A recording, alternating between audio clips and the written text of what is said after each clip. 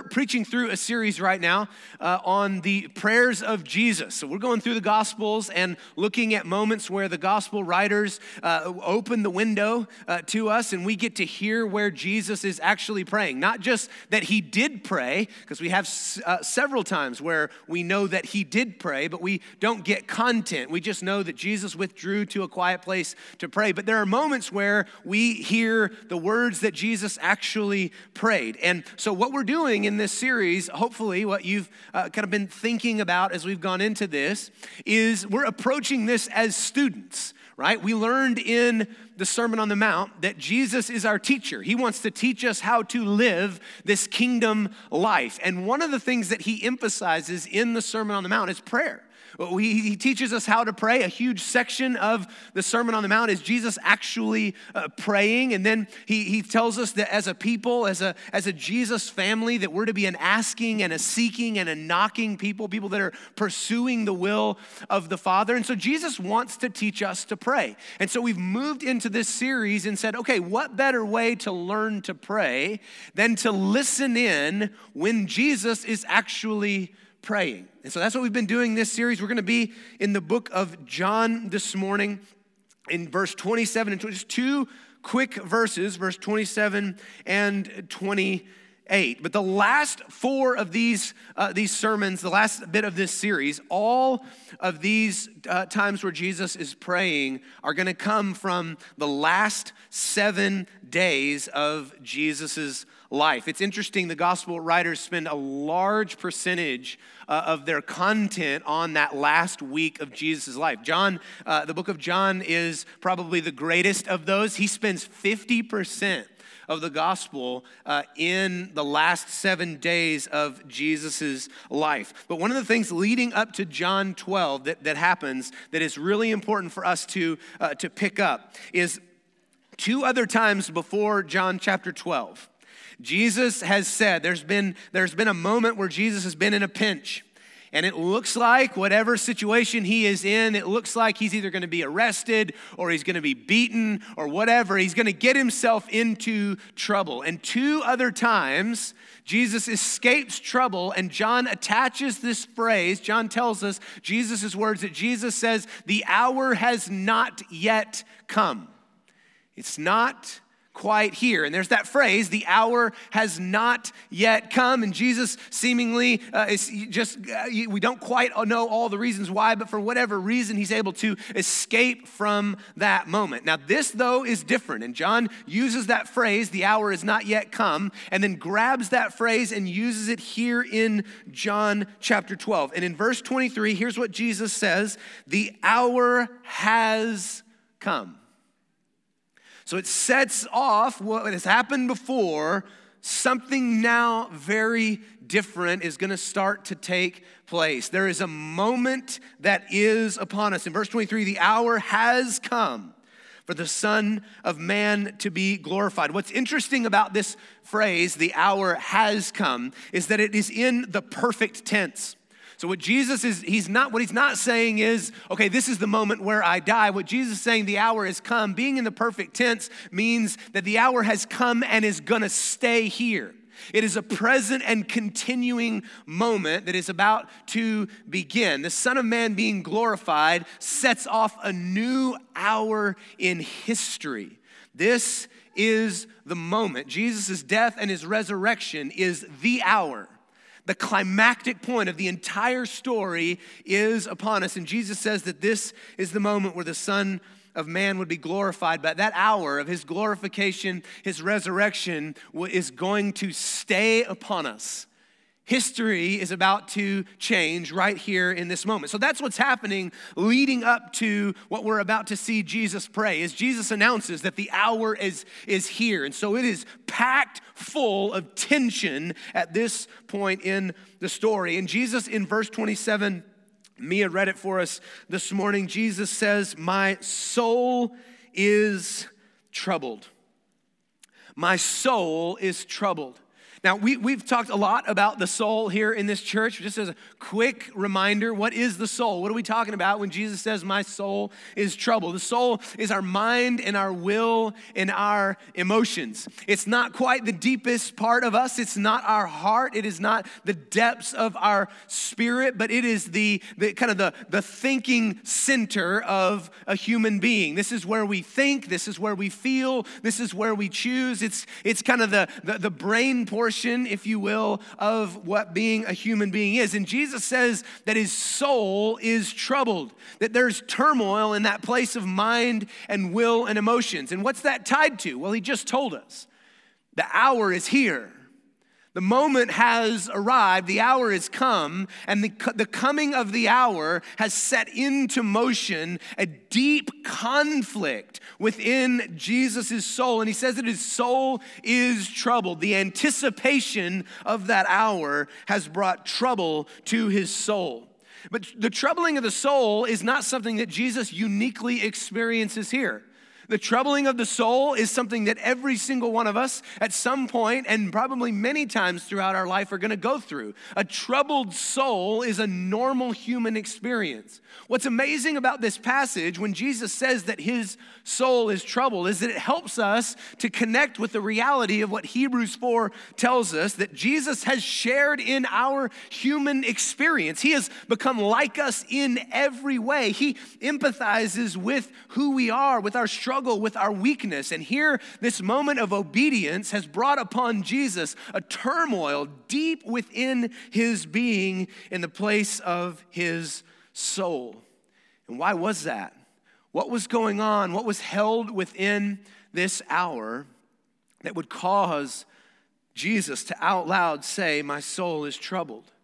Well, what's happening is that there was a collision course.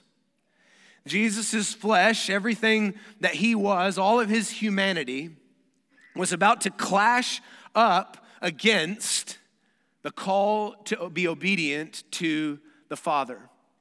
All of his comfort, all of his security, all that in a human being we value. We say, I want to be safe. I want to be secure. I want to be without pain. I don't want to be in conflict. All of that, which is the natural human part of us, is coming into a collision with what the Father has asked as obedience from the Son.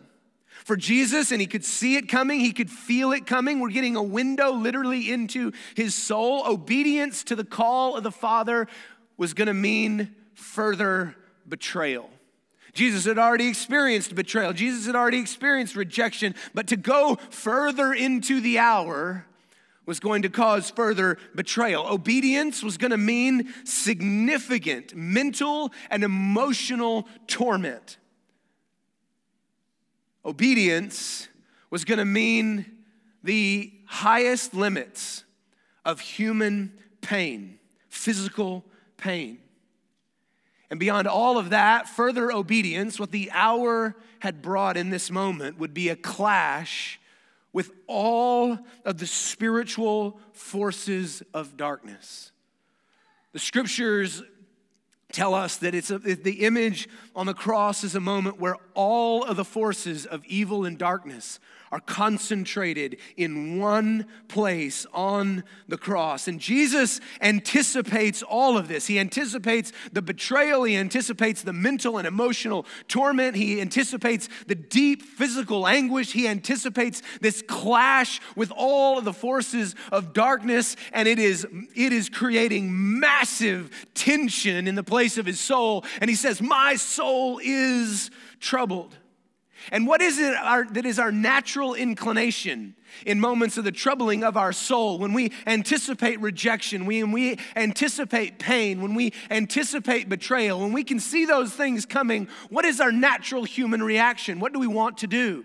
We want to avoid those things, don't we? We want to avoid those things. Inside, our flesh tells us, don't do that. Don't move in that direction because it's going to cause all this pain. Our flesh, our human nature is bent on self-preservation. We want to do what we think is going to be the best feeling, the most comfortable, the most secure thing for us to do.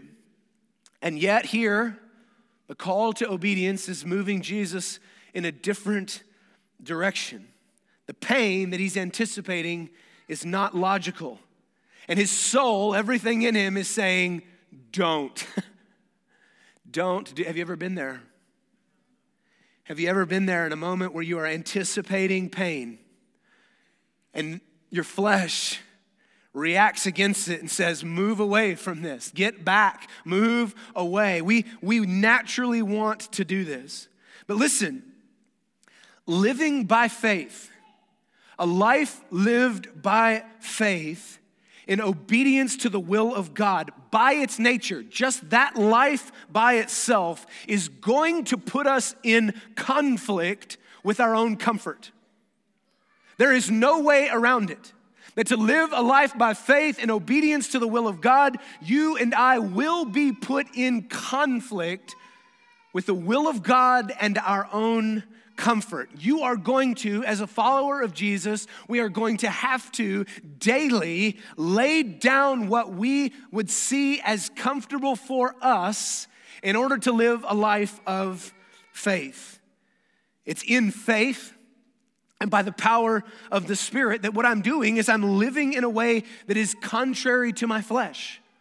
To follow Jesus means that there are going to be moments, and they're going to occur frequently, where my flesh wants one thing, but to follow Jesus means I'm going to have to say no to what my flesh desires in order to follow him. It puts us in tension. It puts us in conflict, not only within ourselves, but it also puts us in conflict with the world around us. Because how many of you know that the rhythms of the world are not the rhythms of the kingdom of God? And if I'm going to live a life by faith, by the power of the Holy Spirit, not only am I going to be in conflict with my own flesh, my own human desires, but I'm also going to be in conflict with the world around me. I am quite literally living according to the principles of a total different kingdom than the world that I live in. So the reality is, Jesus is no different than any one of us here in the fact that we are all, as followers of Christ, we are all going to have to lay down what is comfortable. We are all going to have to die to what is fleshly in us in order to walk by faith. But here's the deal, and we're going to elaborate on this. Even though living by faith and obedience to God's will is going to require you and me to lay down what is comfortable, to give up what is comfortable, I do want to tell you this, that living by faith and obedience to the will of God will never cause you to give up what is truly good. Living by faith in obedience to the will of God will cause you to have to give up what is comfortable, but will never cause you to have to give up what is truly good. But the reality is, in sin, what we've done is we've said what is comfortable is always good. You guys with me? And our culture has echoed that phrase, what is comfortable, what you want is what is good. And so when the call to follow Jesus brings us in conflict with what is comfortable, we often move away from obedience for the sake of comfort, but because we think that comfort is good. And comfort is not always good. And sometimes stepping into what is good will require of us to be and remain uncomfortable. But obedience to the will of God will never ask of you to lay down what is truly good. So, Jesus says, my soul is troubled. Hang on a minute. I've had a week off. I'm about to blow out like 5 minutes into this thing. I want to bring your attention to a couple of things here before we get into the meat of this prayer. First of all, notice what's happening here. This is an incredible passage. These are incredible verses. Jesus prays out loud here. Why is Jesus praying out loud? And you're going to see in just a second, he's going to say, I could pray one of two things. But he does all this out loud. Why is Jesus praying out loud? What's he doing? He's teaching us. He's teaching us. He's literally going to ask a question. What should I pray? Why is he saying this out loud for you and me? So that we can learn how to pray. So that we can learn and discern, what are my options in prayer? What does it look like to pray in a moment of the troubling of my soul? Jesus is literally teaching us by living this out. He's inviting us into this moment of turmoil for him so that we can learn how to live faithfully. He wants us to hear him pray. But the other thing I want you to notice is that immediately after Jesus says, my soul is troubled, he then says, what should I pray? What's he telling us? Where is it that we ought to go in moments of the troubling of our soul?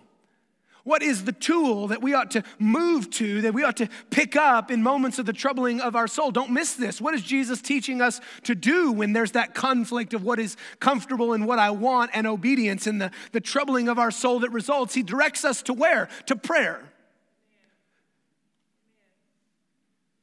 It's a shame that so many of us have neglected a praying life, because it's the very thing that Jesus points us to. He knows that there is going to be conflict as we seek to follow him, that our soul will be troubled. And when that happens, Jesus teaches us to pray. And I want you to just know, church, listen, just hear him say that prayer is the place where we overcome the desires of the flesh.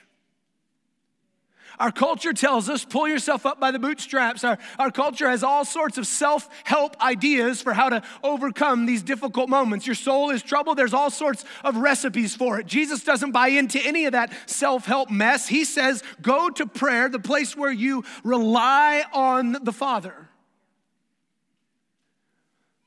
Prayer is the place where we ought to find ourselves when our soul is troubled. Prayer is that internal seed. It is that beginning of victory, of living by faith. When your soul is troubled, when it's, do I pursue the path of my comfort or do I pursue the will of God? Prayer is the place where you win that battle. Prayer is the place where your flesh is overcome, and prayer is the place where you find the strength and the courage to walk in what God is asking you to do. And Jesus teaches us here with no hesitation, if my soul is troubled, teach us to pray.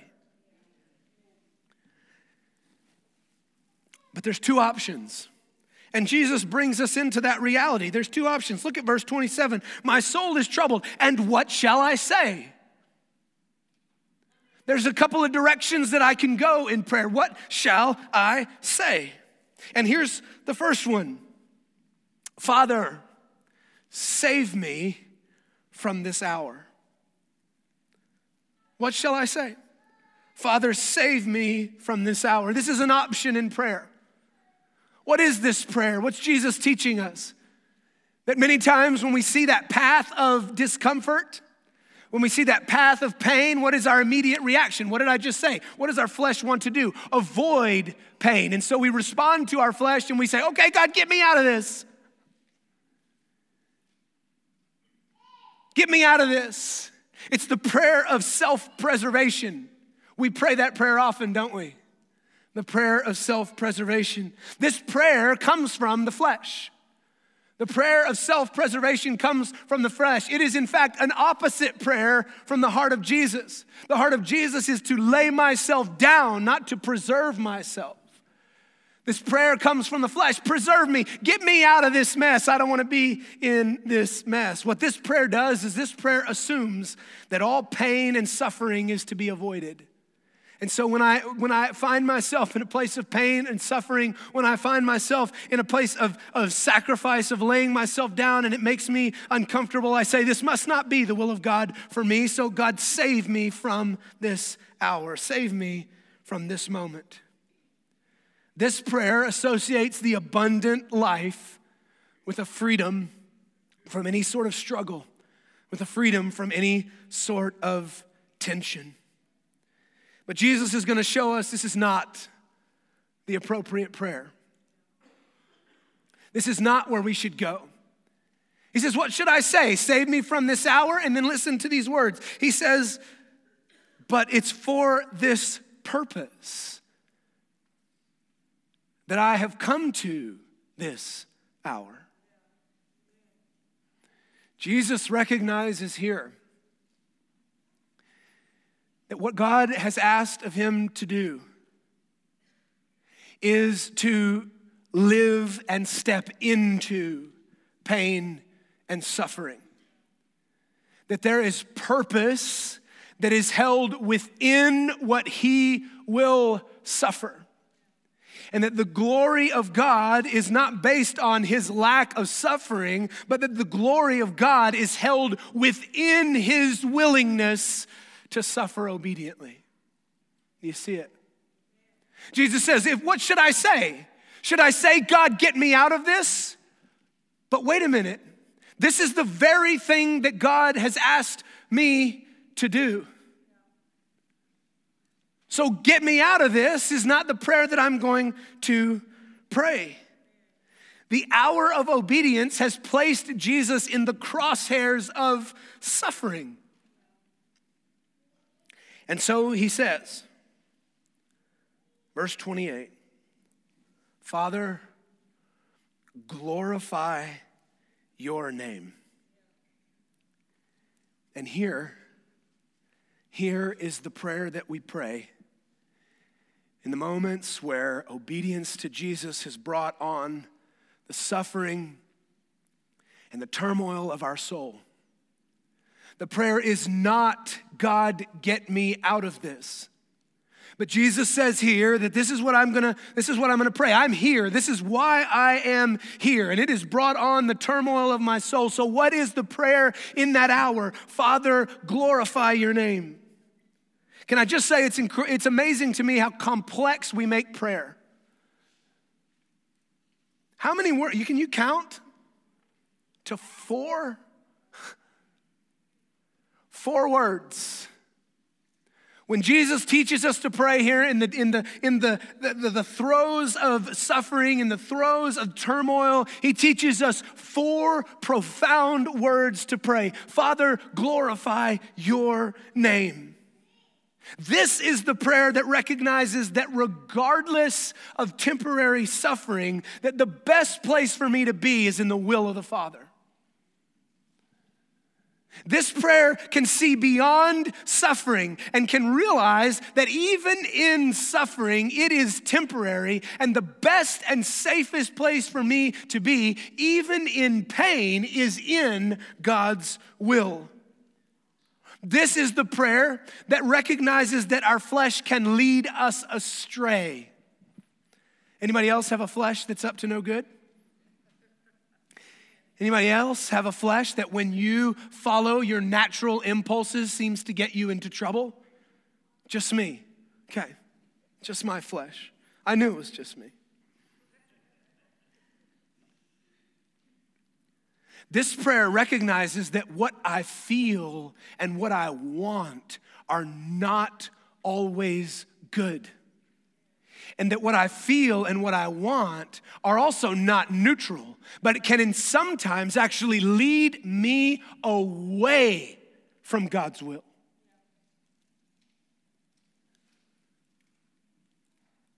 The prayer, save me from this hour, is a response to the anticipation of pain and suffering. And if Jesus were to have responded to that pain and suffering, to push back from what the troubling of his soul was saying to avoid, then Jesus would have been moving away from obedience to the Father.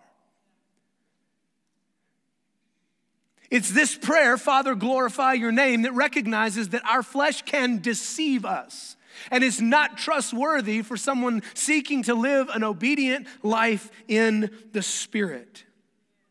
This prayer recognizes that 3 things can never be at odds with one another in God's kingdom. And those 3 things are our good, God's will, and God's glory. In the kingdom, those 3 things can never be in conflict with one another. Our good, God's will, and God's glory are always harmonious. They always go together. But what is the only way in which finite creatures with limited understanding and limited perspective, what is the only way in which you and I can live into all 3 of those things? The only way is obedience. You hear me? This is deep. Come on, we walking? We good? Our good, God's glory, and God's will are never in conflict with one another. But because I'm finite, because I'm not infinite, because I'm not omniscient, because I'm not omnipresent, I cannot always see the ways in which those things are woven together. They are never in conflict, but according to my perception, sometimes I think that they are. Because I think that my suffering is often not for my good, when in fact it sometimes is. And so my reaction is to step away from suffering, when in fact that can be contrary to God's will. You guys tracking with me? So the only way in which I can live into God's will, God's glory, and my good are through obedience. Because what is obedience doing? It's acknowledging that, God, you know what is right and good. Only you know what is according to your will. Only you know the ways in which you will work to glorify yourself in me. And so the only way I get to live into all three of those things is when I'm obedient, even in moments of conflict. It is in that obedience that I step into my good, even if it requires my pain. And it is only in obedience that I step into God's glory and God's will. We cannot possibly know all the ways in which God will attend to our every need. He just tells us that he will do it. We cannot know all the ways in which God will work to glorify himself. Have you ever been surprised at the way God did something? Anybody ever have a moment where you go, wow, I didn't see that coming? That was an unlikely way in which God worked to accomplish his will. Have you ever experienced that? Maybe it was even in a moment where you were used. And you were going, wow, I didn't see my failure being something that God would use to glorify himself. Are you with me? The point is that if we were to try to figure it out, we would miss it. And it's why obedience is our best friend, because obedience presses us into God's will, God's glory, and our good. It trusts him for all three. So Jesus prays. He prays for the glory of the Father. And he knows that even in the midst of his pain, that if he lives his life to the glory of the Father, if he prays, but Father, glorify yourself, he knows that includes the experience for him of the care and the protection of the Father. He knows that to entrust myself to whatever it is that glorifies God is also to entrust myself to the care and the protection of the God that said he will hide me in the shadow of his wings. He knows that a life lived to the glory of the Father will be a life lived in the will of God. And Jesus knows that a life lived according to the will of God will, in fact, glorify God. Are you guys with me? And so he teaches us to pray. He teaches us to pray in these hours of turmoil. And he tells us that there's always going to be two options in prayer. And one of those options will be, get me out of this.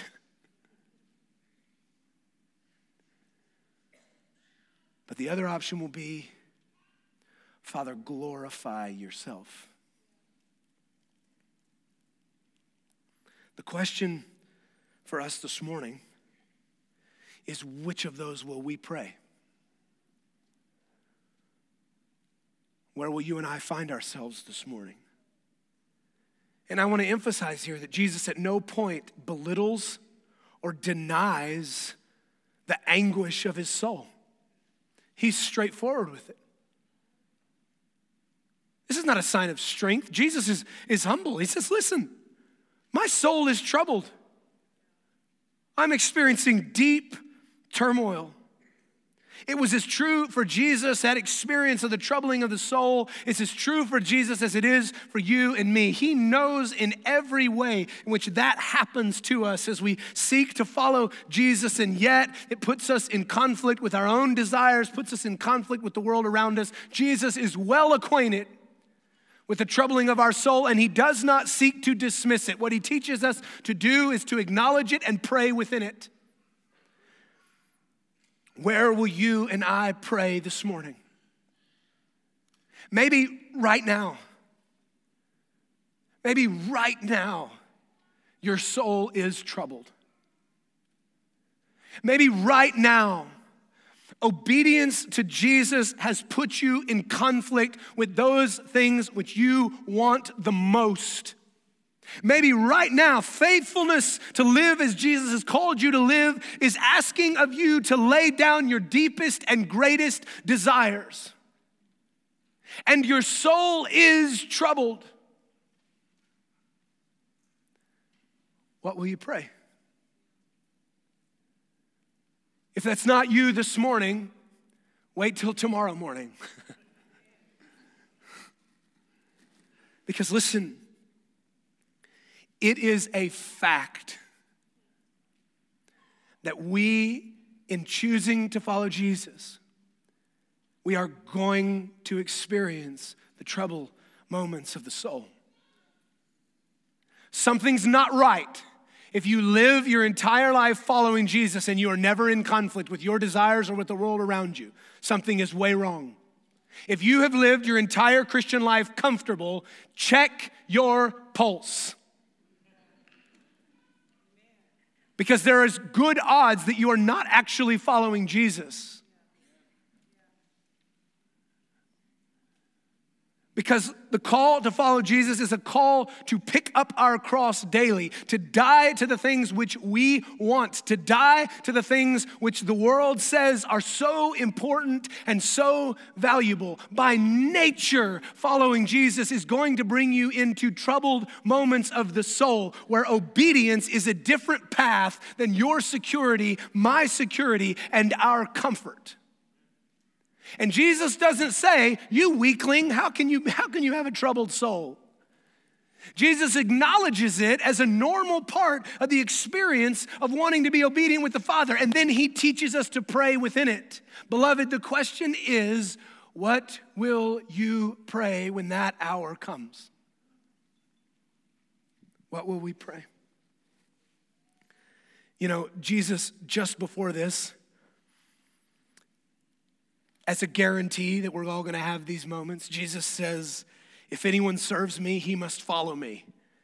And by the way, if you didn't know what that means, and where I am, my servant will also be.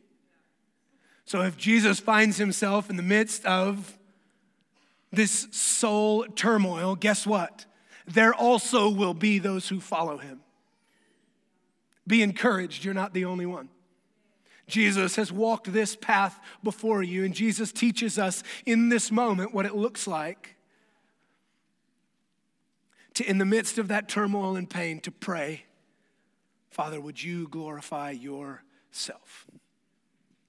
I want you to stand this morning as we enter our time of invitation.